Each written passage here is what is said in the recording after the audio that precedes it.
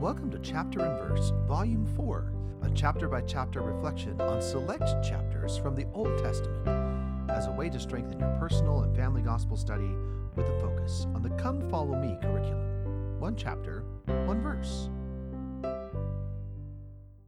My name is Michael DeYoung, and today we have a text based on Hosea 5. The focus verses for this text are Hosea 5, 14 and 15. For I will be unto Ephraim as a lion, and as a young lion to the house of Judah. Even I will tear and go away.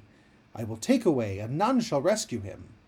I will go and return to my place, till they acknowledge their offense and seek my face, and there in their affliction they will seek me early.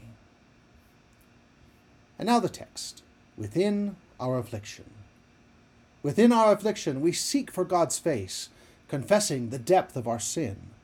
We call him to come from his heavenly place, to cleanse us, to heal us within. So early we call him to stretch out his arm, to snatch us from pain and from death.